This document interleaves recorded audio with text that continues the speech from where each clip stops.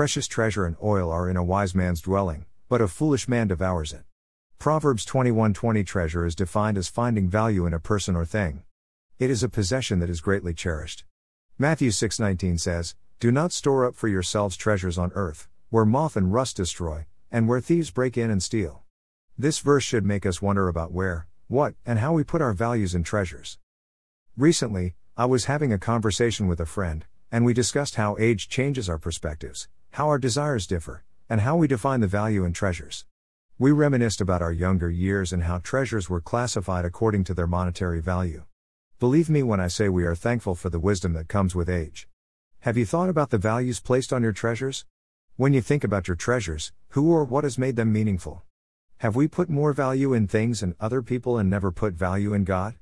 We have been given the following instructions in 1 Timothy 6:17. Instruct those who are rich in this present world not to be conceited or to fix their hope on the uncertainty of riches, but on God, who richly supplies us with all things to enjoy. One of my favorite treasures is a wooden cross that was given to me as a Christmas present by my principal. The cross is made from wood from an old house that was built in the 1800s. It is the original wood with rusty nails. Now some may wonder why this wooden cross is a treasure. I considered this gift heartfelt and so appropriate for me. It was representative of who I am and what I believe, and the fact that my principal recognized that made the gift more meaningful.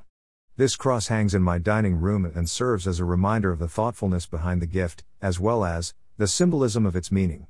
Blessed is the one who finds wisdom, and the one who gets understanding, for the gain from her is better than gain from silver and her profit better than gold. Some of my greatest treasures are my relationships with people.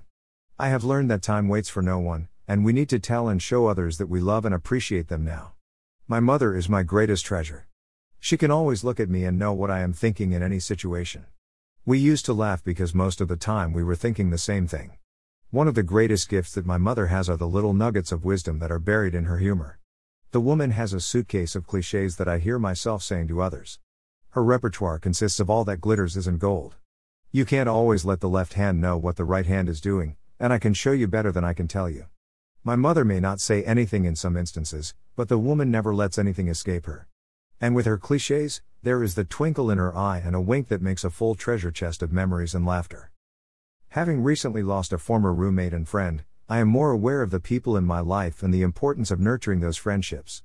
I never want to look back in retrospect, and wish about the things I should have said or the actions that I wish I had taken. As an educator, I have maintained friendships with former students over the years. These relationships are priceless. Last night I had dinner with a young lady that sat in my English 2 honors class in 2004. She made quite the impression from the very beginning. When I checked attendance, most students answered, "Here," but not this student. She answered, "Present, ma'am." I looked up and asked who had just answered. In the back of my classroom, a perky blonde with a beautiful smile waved at me. At the time I did not realize that I had a connection to this student. It wasn't until open house that I realized that I had been friends with her dad before she was born. I am not sure if she ever understood that her dad had asked me to watch out for her.